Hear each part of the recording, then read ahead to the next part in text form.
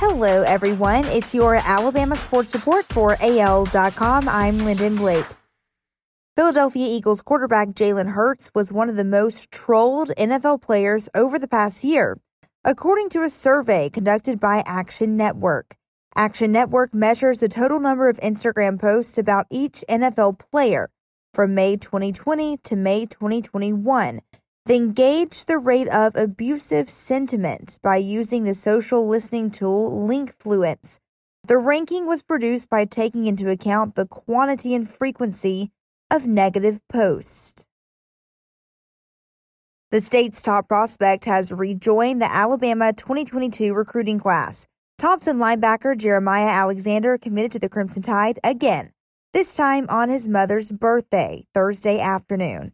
Alexander released a commitment video on his Instagram account. The 6'2", 235-pound senior chose Alabama over Clemson, Georgia, UCF, and many other offers. He was previously committed to Nick Saban's team, but decommitted during the Warriors' Class 7A title run last fall.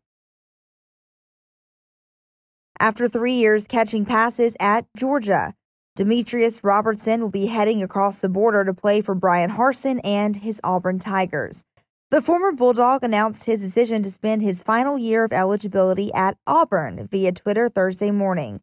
He said, "Thank you, Georgia, from the bottom of my heart for everything." He added, "With that being said, I have decided to use my last year of eligibility at Auburn University." He added, "I cannot wait to get to work." Auburn is gaining some momentum on the recruiting trail as the Tigers picked up the third commitment in as many days on Thursday morning.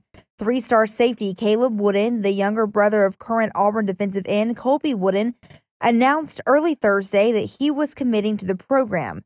Wooden's commitment gives Auburn its sixth in the 2022 class, as Bryan Harsin has doubled the class since Tuesday night.